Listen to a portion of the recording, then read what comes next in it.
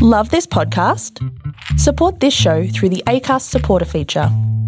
It's up to you how much you give, and there's no regular commitment. Just hit the link in the show description to support now. Gird your loins. It's time to go on vacay. Hello and welcome back to Vacay. I am your host, Lisa Hamilton. I'm so excited because this week's guest is the host of Ash London Live. It is, of course, Ash London. I mean, no one else could host the Ash London Live show but Ash London. I had the pleasure of meeting Ash a few years ago when we hosted MTV TRL together, and she's a dreamboat. I learnt so much from her about what it takes to be a great presenter, and everyone who meets her will say the exact same thing. She is so dedicated to her work. She is so lovely, but she's also she's just a little cheeky gal, and I love her so much. Recently, it was announced that Ash London would be hosting a series in partnership with Destination New South Wales called The Long Road, where Ash goes out on a number of different road trips with a bunch of Australian music legends, and it really just highlights all of the incredible places that you can travel to in New South Wales. Shot beautifully. She has such a meaningful rapport with all of her guests, and it is really such a great watch. So I decided to get her on vacay to chat about what it was like filming that series and exploring a lot of these places in New South Wales that maybe aren't always on the top of people's lists to travel to. But I think after watching this series, a lot of people are going to get out there and travel through regional New South Wales. I hope. Anyway, it is such a great episode, and I hope you enjoy.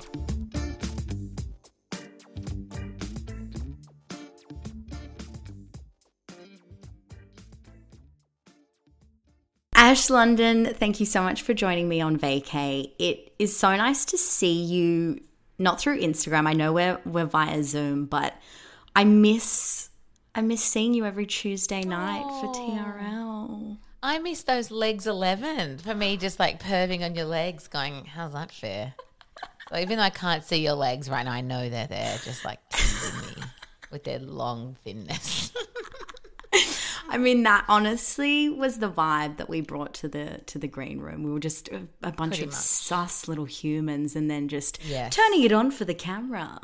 People had and eating Flex Mami's rider. She was the only one who had requested specific things. We're like, nah, it's fine. Every week she gets this cheese and crudités platter. We're like, oh, I'm eating that. Didn't even realize that was available for us, or maybe just available for Flex Mami. Yeah, I think so. Classic.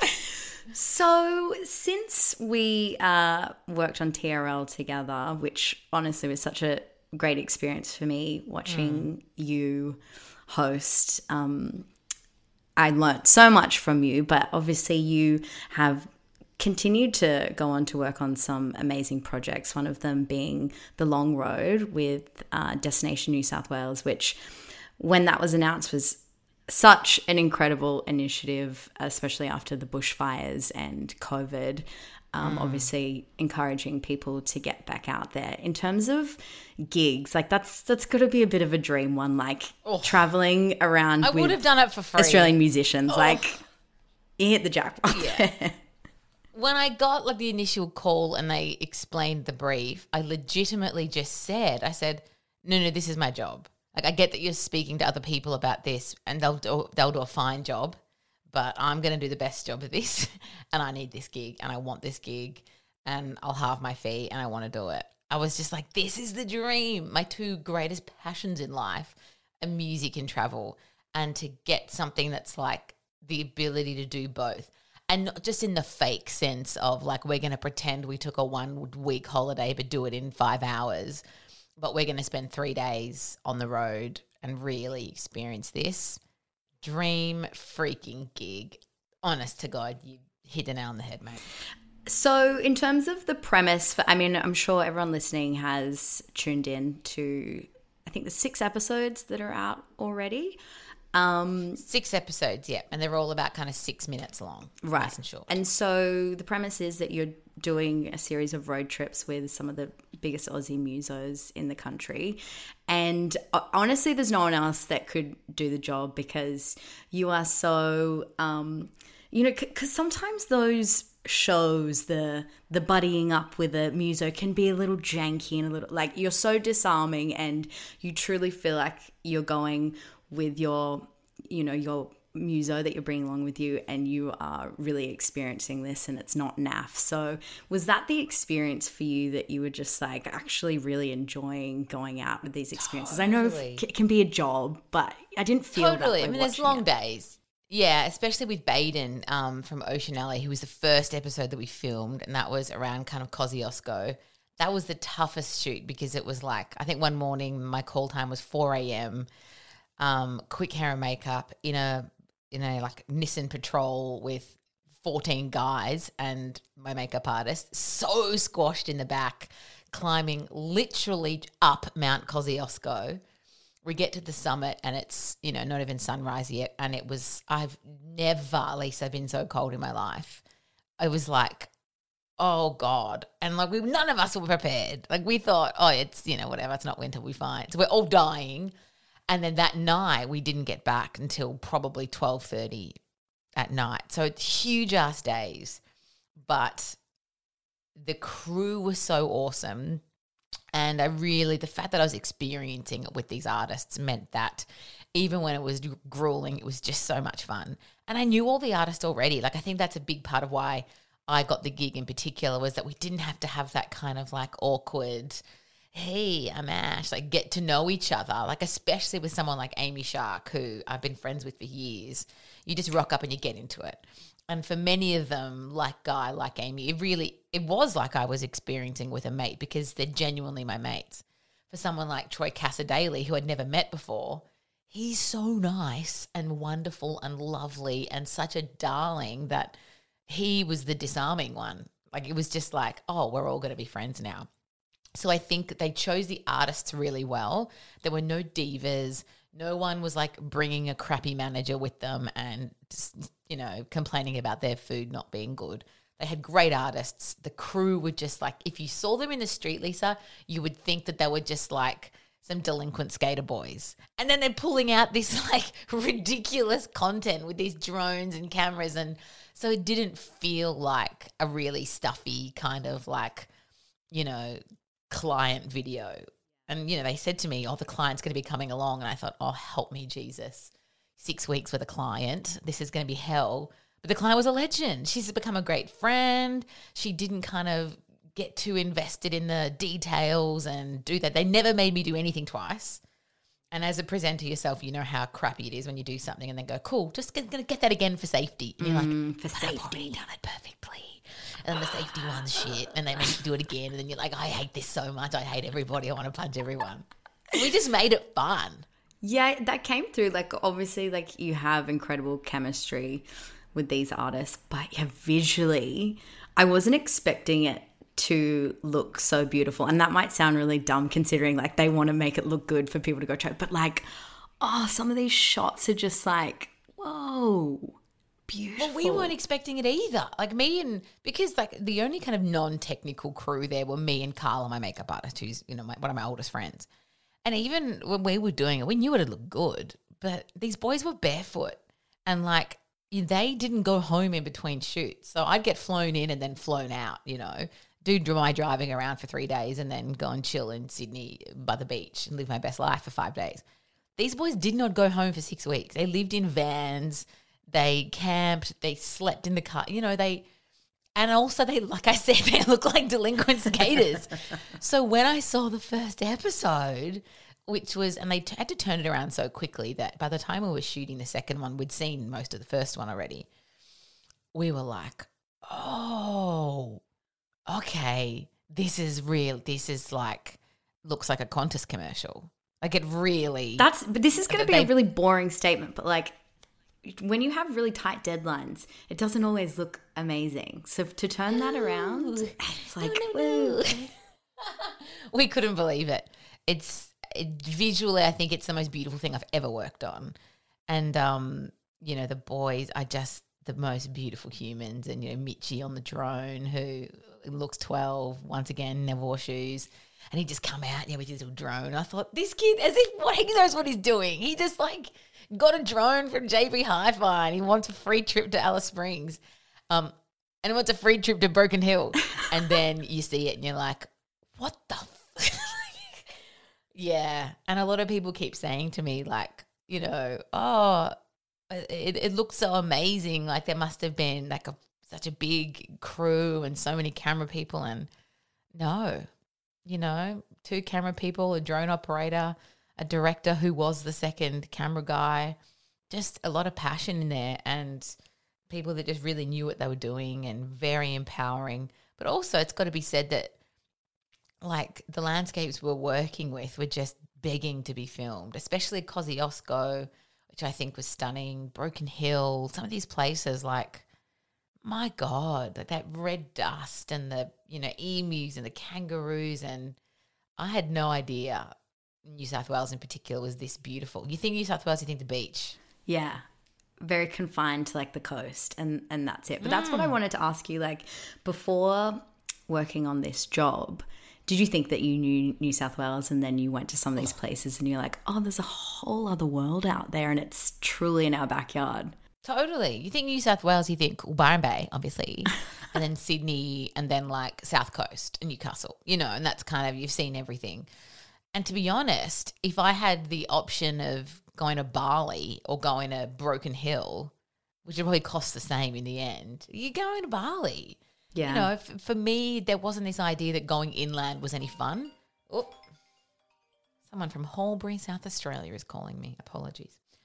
There was the idea that the desert was kind of, I don't know, something you do when you're a kid or when you're old.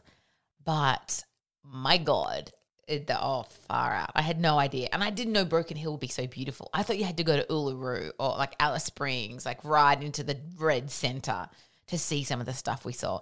Even Kosciuszko in the summertime, you think, oh, I'll go to the snow. I'll go to, Perisher or whatever and go skiing. But some of those hikes and the thermal pools that we saw, it's just things you would never think of doing.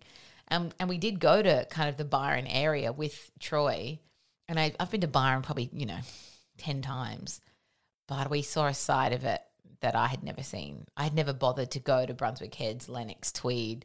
We did that beautiful walk on country with Delta K, things you'd never do on a holiday normally. So not only did I discover new parts of New South Wales, but new parts of the places I'd already been, because you break out of the normal, just you do this, you do that, and then you sit in your hotel or whatever. Well, as a Tweed Heads native, I can personally attest to the Tweed City Shopping Centre is really comes alive at sunset if you just want to sit there with your oak chalky milk and just really take it Come all on. All right. I loved Tweed Heads. I would stay there next time instead of Byron. We were like, oh, this is cool. This is relaxed and there's way less, dickheads here. Yeah. The coast from Byron, as you're approaching Gold Coast before you cross over the border, there are so many towns that truly feel like it's still 20, 30 years ago. They're living in that little time bubble in the best way possible. I don't mean that offensive. Totally. I mean that people don't wear shoes. And not in a Byron Bay way. They don't wear shoes. They've never worn shoes. They've been taking their Gucci loafers off to just go barefoot for a bit for a photo. Yeah, totally. And there's great food and coffee. It's just cool. And I still haven't gone to Yamba, which I know is further, but I'd love to go to Yamba. I'm hearing good things about that part of the coast as well. Yeah, Yamba's so great. I think also just from someone who has, grown up in a particular part of New South Wales, Tweed Heads, that maybe isn't a travel destination, watching these episodes, and I don't know if it's in Australia, I don't know what it is, but this kind of sense of pride about seeing your hometown shown in such a beautiful light. Did you sort of find that when you were speaking to locals, they were like, thank you for coming and showing our towns in this way? Especially some of the more kind of the places along the Murray, Broken Hill, those sorts of places where, you know, not as popular tourist destinations / really screwed over by the droughts. People were just so proud of where they live and so happy to have us there. Like all of them just, you know, like some of the stories we heard about just the decimation of the tourism industry. You know, places that had just, it's not like they didn't have customers. They didn't open for 10, 11 months. So they're just sitting at home twiddling their thumbs. You know, they're still paying mortgages or rent. That, you know, they've got staff. So hearing those stories and seeing the joy on their faces that we were coming and showing off, you know, the local goods it felt so special and so rewarding. And in our industry, Lisa, as you know, you don't often have many of those moments when you think, I'm doing something important, because that's, you know, often what we do is we entertain and, you know, yes, that's important in its own way, but this was so different. And I really learned a lot from them, and I appreciate my own backyard so much more now, you know, and even when the borders do open and we can travel internationally, yes, I will be the first person on a plane to roam, but I will also, I'm really looking forward to the next couple of years of really seeing more of Australia. Yeah. And I'm so, like, we've got the best country in the world. And I'm ashamed of myself that for so long, you know, when my breaks came around, it was cool, Fiji, Bali, Europe, America, you know.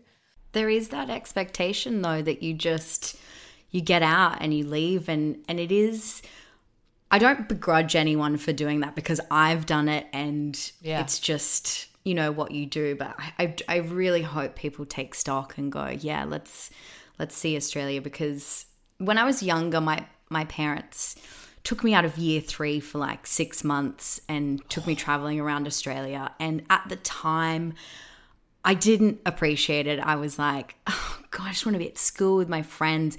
And now looking back at the photos that we have, I'm like, you fucking ungrateful little shit. Like, you got to see the most northern part of Australia, the most western part of Australia, like just all of this. And I'm like, I hope, you know, one day when I have kids that I can do that and sort of they'll be a little bit more grateful than I was. Yeah, totally. Now, we were all little shits when we were kids. That's the dream. That's something that Adrian and I always talk about, you know, is that we want, like, I grew up in Melbourne but moved overseas as an expat kid when I was young, whereas Adrian grew up in Whyalla, which is like 3 hours out of Adelaide. It's a steel town. It's in the middle of nowhere, you know. But they're a proper, like, Aussie family, you know, and they went to the same a caravan park campsite every year. And, you know, like, to me, that is like, oh, yes. And I said to him, you know, when our little one grows up, or little ones, if we have more, like, where are we going to take them every year? Like, I want them to have that experience of, like, the one campsite or wherever it is where, like, every year the same kids descend and you just, like, you're a little shit for 2 weeks and you eat whatever and you're naughty and you go exploring and you have that sense of magic. And that's something I kind of missed out on when I was a kid, but he certainly has. And I can't wait to, like, I don't know, have that with my family. And, I know, like, you know, and it's like, I know in recent times, like, a lot of Australians have felt like a bit of a contentious relationship with their connection to Australia, and, you know, without getting, you know, too deep into that, like, those moments there, that's the Australiana that you want to, like, hold on to and make sure doesn't, like, die, and we can give to our kids, obviously. Totally. I definitely hope the caravan parks stay around forever and we never get past that. Surely we can't. I mean, the people. My parents are big, as you probably gathered, they're big, like, campers. They, like, get in the trailer and they just the caravan people are, you'll never find more interesting people than at, like, a rural campsite in, like, Broken Hill, Coober Pedy. Like, these people have got some stories. They're going. They are traveling. They are seeing stuff. You know, I think it's cool. I'd love to go caravanning. Every, like, 18 months or so, Adrian, my husband, and I decide to quit our jobs and travel for a year, and then we kind of don't. So maybe one day. Yeah, I feel like you're needed doing what you're doing right now, but maybe one day. We'll see. We'll see, though. We'll see.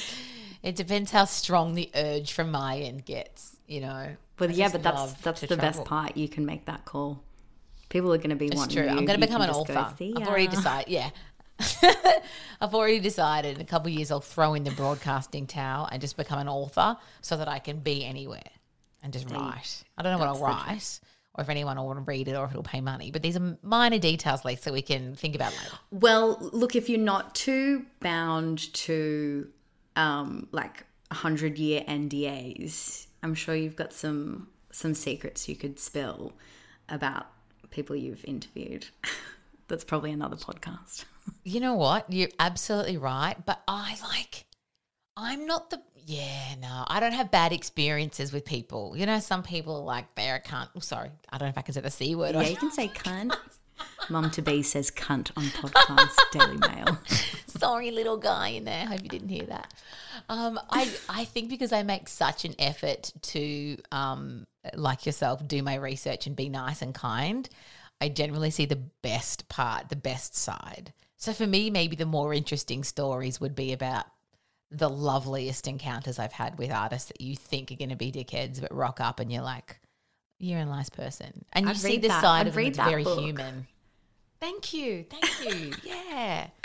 I want to talk about some of the moments that you had with these celebrities that you've been going on road trips with. You touched on Mount Kosciuszko with Baden from Ocean Alley, who we worked with him when he was on TRL. He's a beautiful human. And there was that moment where you guys were sitting atop in, as you now say, freezing conditions. It was a very profound moment. It was really beautiful to watch. I don't really know what my question is. It was just no, I can so nice extrapolate because it was a truly beautiful moment and it was a lot longer than that. But when you've got, 7 touch points to get through in 6 minutes, you can't kind of dwell too much. But I was surprised at how intimate it felt, even though we're freezing our asses off. The wind is so strong and there's 10 people silently standing a meter away from you.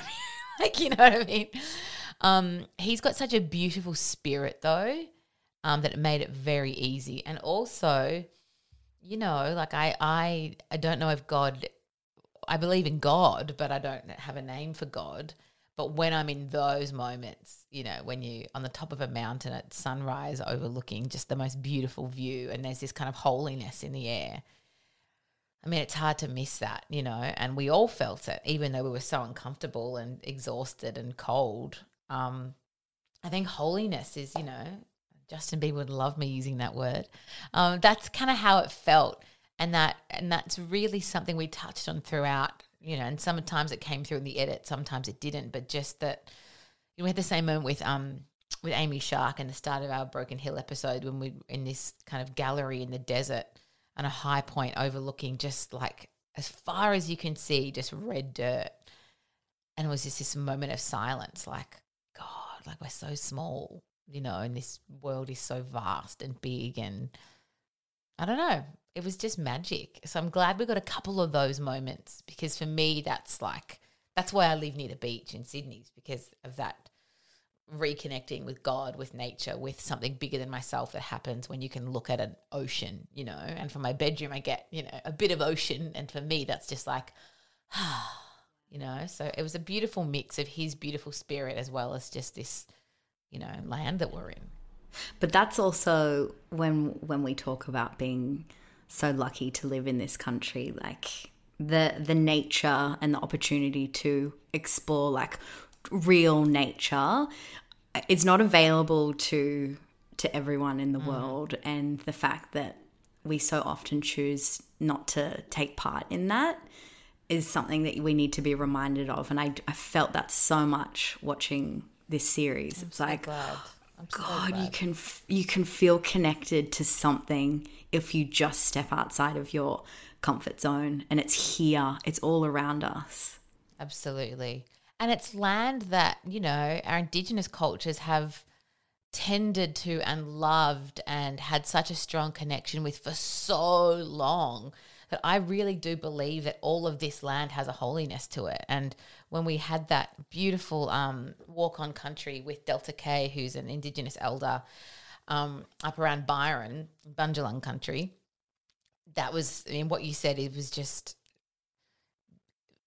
a beautiful and kind of encapsulation of how I felt after that I could have just walked along that creek and gone, cool, that was a really nice little walk. But with her, oh my gosh, we were tasting things. We were understanding that's actually medicine and that's this and that's always been there and that specific there has meant this to us for generations, and we make food out of this and we make tea out of this, and like, oh my God. So that's something that now when I go to a new place in Australia, that's kind of one of the things that I've really made a promise to myself, is to find an Indigenous elder and do one of those walks. And if you go to Byron, you can do them in a couple of places.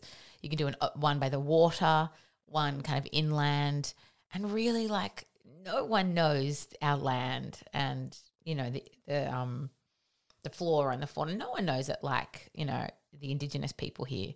So that was magic. And I cried about 55 times. Like I felt really just ignorant about that nature isn't just to look at, you know. And I think for us, because we don't really have that same connection, we don't really use nature as food and medicine, it's very much something that just kind of looks pretty. So I kind of, you know, was reminded of my own ignorance in that sense.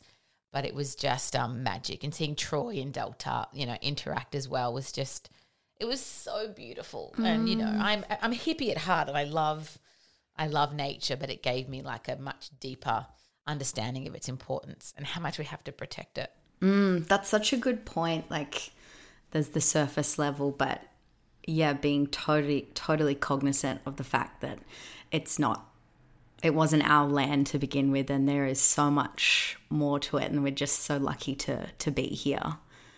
And even just learning the names, you know, that's like a tiny thing we can do, you know, learn the proper name for a place. And I think that's something that in Australian tourism, especially as we move forward, is something that I'm starting to see more, and I think is really important that as, you know, as Australians, we learn the proper names for places. It's tiny, it's easy, you know, it's not like a huge cultural shift for us. Yeah. It's learning a couple words, but, you know, it's important. You've wrapped on the first season of The Long Road. Should we be fortunate enough to get a second season, are there any artists that you'd love to come along with you on a road trip, and are there any places that you're still keen to explore with said artists? I would love to get some international artists because I think, you know, they're the ones that really, you know, we have a sense of how wonderful Australia is as Australians, but I think some of those international artists, you know, Australia to them is just this like magical, faraway place. And so many of them come for like 3 days and see nothing.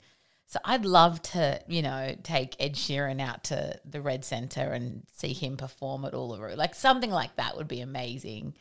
If we're talking Australian take his artists. Red Centre to the Red Centre. Red Centre, exactly. I'd love to get someone like rural, like these younger Australians. I'd love to go up to like Arnhem Land with Baker Boy, which is kind of his home, which is a really beautiful kind of centre for arts and culture. And a lot of kind of his mob around there are really into their dance and their song. And I've heard they're an amazing artist and galleries up there. So that would be pretty sick. And right now, obviously, I've just done New South Wales. This is a project we did with, you know, Destination New South Wales. We could very easily do a whole nother season here. You know, there's still so much, especially like the beautiful coast, you know, like up around Coffs Harbour and all that kind of stuff is so beautiful. And I would like to do more of that kind of inland, Orange and Mudgee. I recently did a little long weekend away in Mudgee, and that's like so cool. Oh man, it was awesome.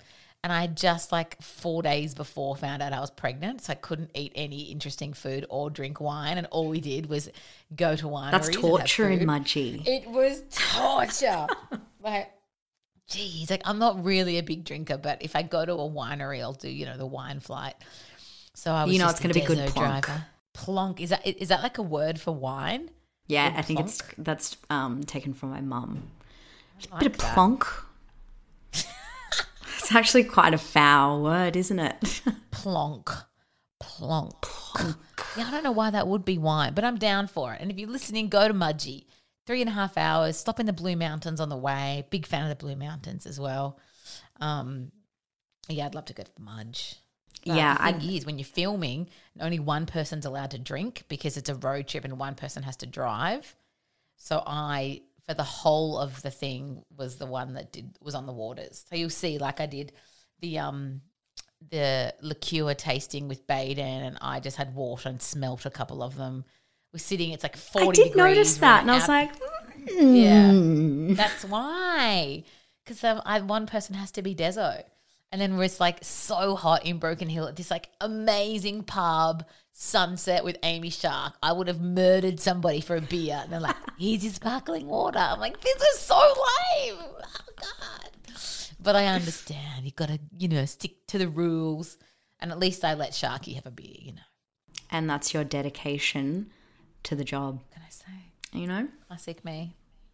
Now I got to ask you the golden ticket question, which is tomorrow, if there were no obstacles, money, work, whatever, you could get on a plane to go anywhere in the world tomorrow, where would you go? I would go to Puglia in the south of Italy with my husband. That is our place, Lisa. That is our place. We went there a couple of years ago, and I've been to Italy multiple times because we're obsessed with it.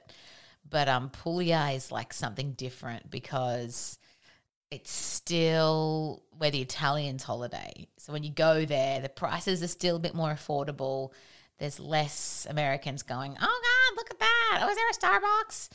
And it's just all about food and ocean, which are my favorite two things in the whole world. And this is a little town called Ostuni. So Puglia is the heel of the boot in Italy. And Ostuni is this little white town where everything's painted white. And you stay on the outskirts of town in a masseria, which is like a working farm. So they might have a vineyard, or they might have, tomatoes or something. And then you stay, and we paid like, $60 a night to stay at this old farmhouse. And oh man, yeah. When we're having a shit day, we're looking at. I can tell when my husband's like, well, he's since resigned, but I could tell he was having a shit day when I just catch him, looking at Puglia real estate, looking out to sea, and just like he's gone to Puglia. Yeah, that's mentally where. So he's our goal in life is to kind of retire young. Like we both work our asses off in order to kind of set ourselves up for the sole purpose of retiring young and moving to Italy and having just a stack of greyhounds. And I love cooking. He loves jobs. So he would just potter and I would just cook and, open a spa or something. Like to me, that is, Italians know how to live. They just eat and sleep and love their families. Like that is what I'm all about, eating and sleeping in my family. And they just don't sweat the small. So yes, the economy is a piece of shit and it takes 25 years to build a house because everyone's like, we'll get to it. But, they're happy. We're the ones in the rat race. They truly live to have a good time. Like the Italian way of life is it. You'll get it. I know you will. Yeah, I really do believe. So Italy for us is like the pinnacle. But then if it's going to be like a fun, we also like, I've been to Japan a couple of times, and that's the one thing that we say when, Fetus, who's currently 14 weeks old, when he's a bit older and can enjoy it, Japan is a great place for kids because as much as Italy's me, Japan is also me because it's weird and kooky and also food. Yeah. So all we do when we travel is eat. Like that's legitimately, like I don't see like churches or ruins, nothing. I don't see anything touristy. I just make a list. I make 20 reservations and we just eat 100%. And rest and eat It's the driving force for me as well. Yes, I do all the research. You gotta know where to eat. And if I take one bite of a meal and realize it's a shit restaurant, I will not finish the meal. I'll go somewhere else. I'm not going to waste a meal in a foreign country if it's bad. But in Japan, guess what? No bad food doesn't exist. You can't get it anywhere. It's not a thing. Even the freaking octopus just out in the open in the 7-Eleven. Yes. Doesn't matter. Fine. Have it. Vending machine soba noodles, better than a restaurant in Australia. Like, they just have a respect for food, which the Italians do, but they'll also rip off tourists with a shitty €30 pasta, which doesn't happen in As Japan they should. I don't feel offended by that. Yes, I'm they like, should. do it. True. For some reason, I'm just like, go off, do it. I respect it. It's true. Well, I'm super excited for you to get so back to both of those places, and yeah, you're standing on the precipice of such an exciting adventure, and that means new travel in a different way. So I'm so happy for you. Thank you. Well, it means mainly for me new travel in a different way because I can't take Valium and red wine every time I fly now because I'll have a human. I'm not a great flyer, and even though I fly so much, if it's an overseas flight, I am. Like, business class is completely wasted on me because I pass out before the seatbelt sign turns on. Once I woke up landing in Doha and my bra was on the floor because at some point I thought in my sleep, my bra is uncomfortable, and it was just on the floor. So, you know, I can't be doing that with a baby.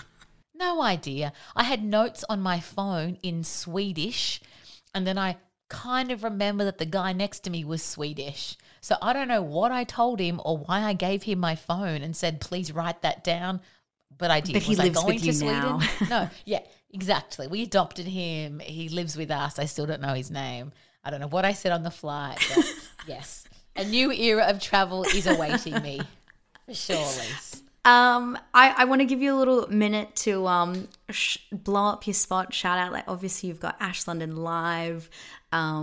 People can catch up on The Long Road. It's on YouTube. Where else can people find you? Well, I'm not on Twitter because it's vile, so you can't find me there. You can pretty much just find me on Instagram at @Ash_London, or you can follow my dog at Honey the Hound. Both are fine. And Monday to Friday, I'm on the radio from 7 p.m. on the Hit Network. But I think I am learning, Lisa, to get myself off the hamster wheel and just let myself have a bit of a life in this period. So I'm very happy to announce that I have got absolutely nothing on the horizon except birthing a child in October, which comes with its own challenges. And so I have more than I've ever had on the horizon technically. But it's been a nice little challenge for me to just give myself a break professionally. I think that you definitely deserve that. You don't go fucking taking all my jobs though, because you will, because you're so good. As you were giving me a compliment, I was giving you a compliment. We're so cute. But yeah, I loved this series. It really was just, yeah, I found it so much more moving than I thought it was going to be, because, you know, sometimes we think that these things can be a little corporate, but you did such a great job, and I encourage everyone to check that out. And it was just so good to see you, and I love you, and I miss you, and I'm so excited for you. I love you so much. Thank you so much for your thoughtful questions and for shining a light on a series that, you know, we're all really, really proud of. So I love you, darling, and I'll see you real soon. Thanks for joining me. Bye.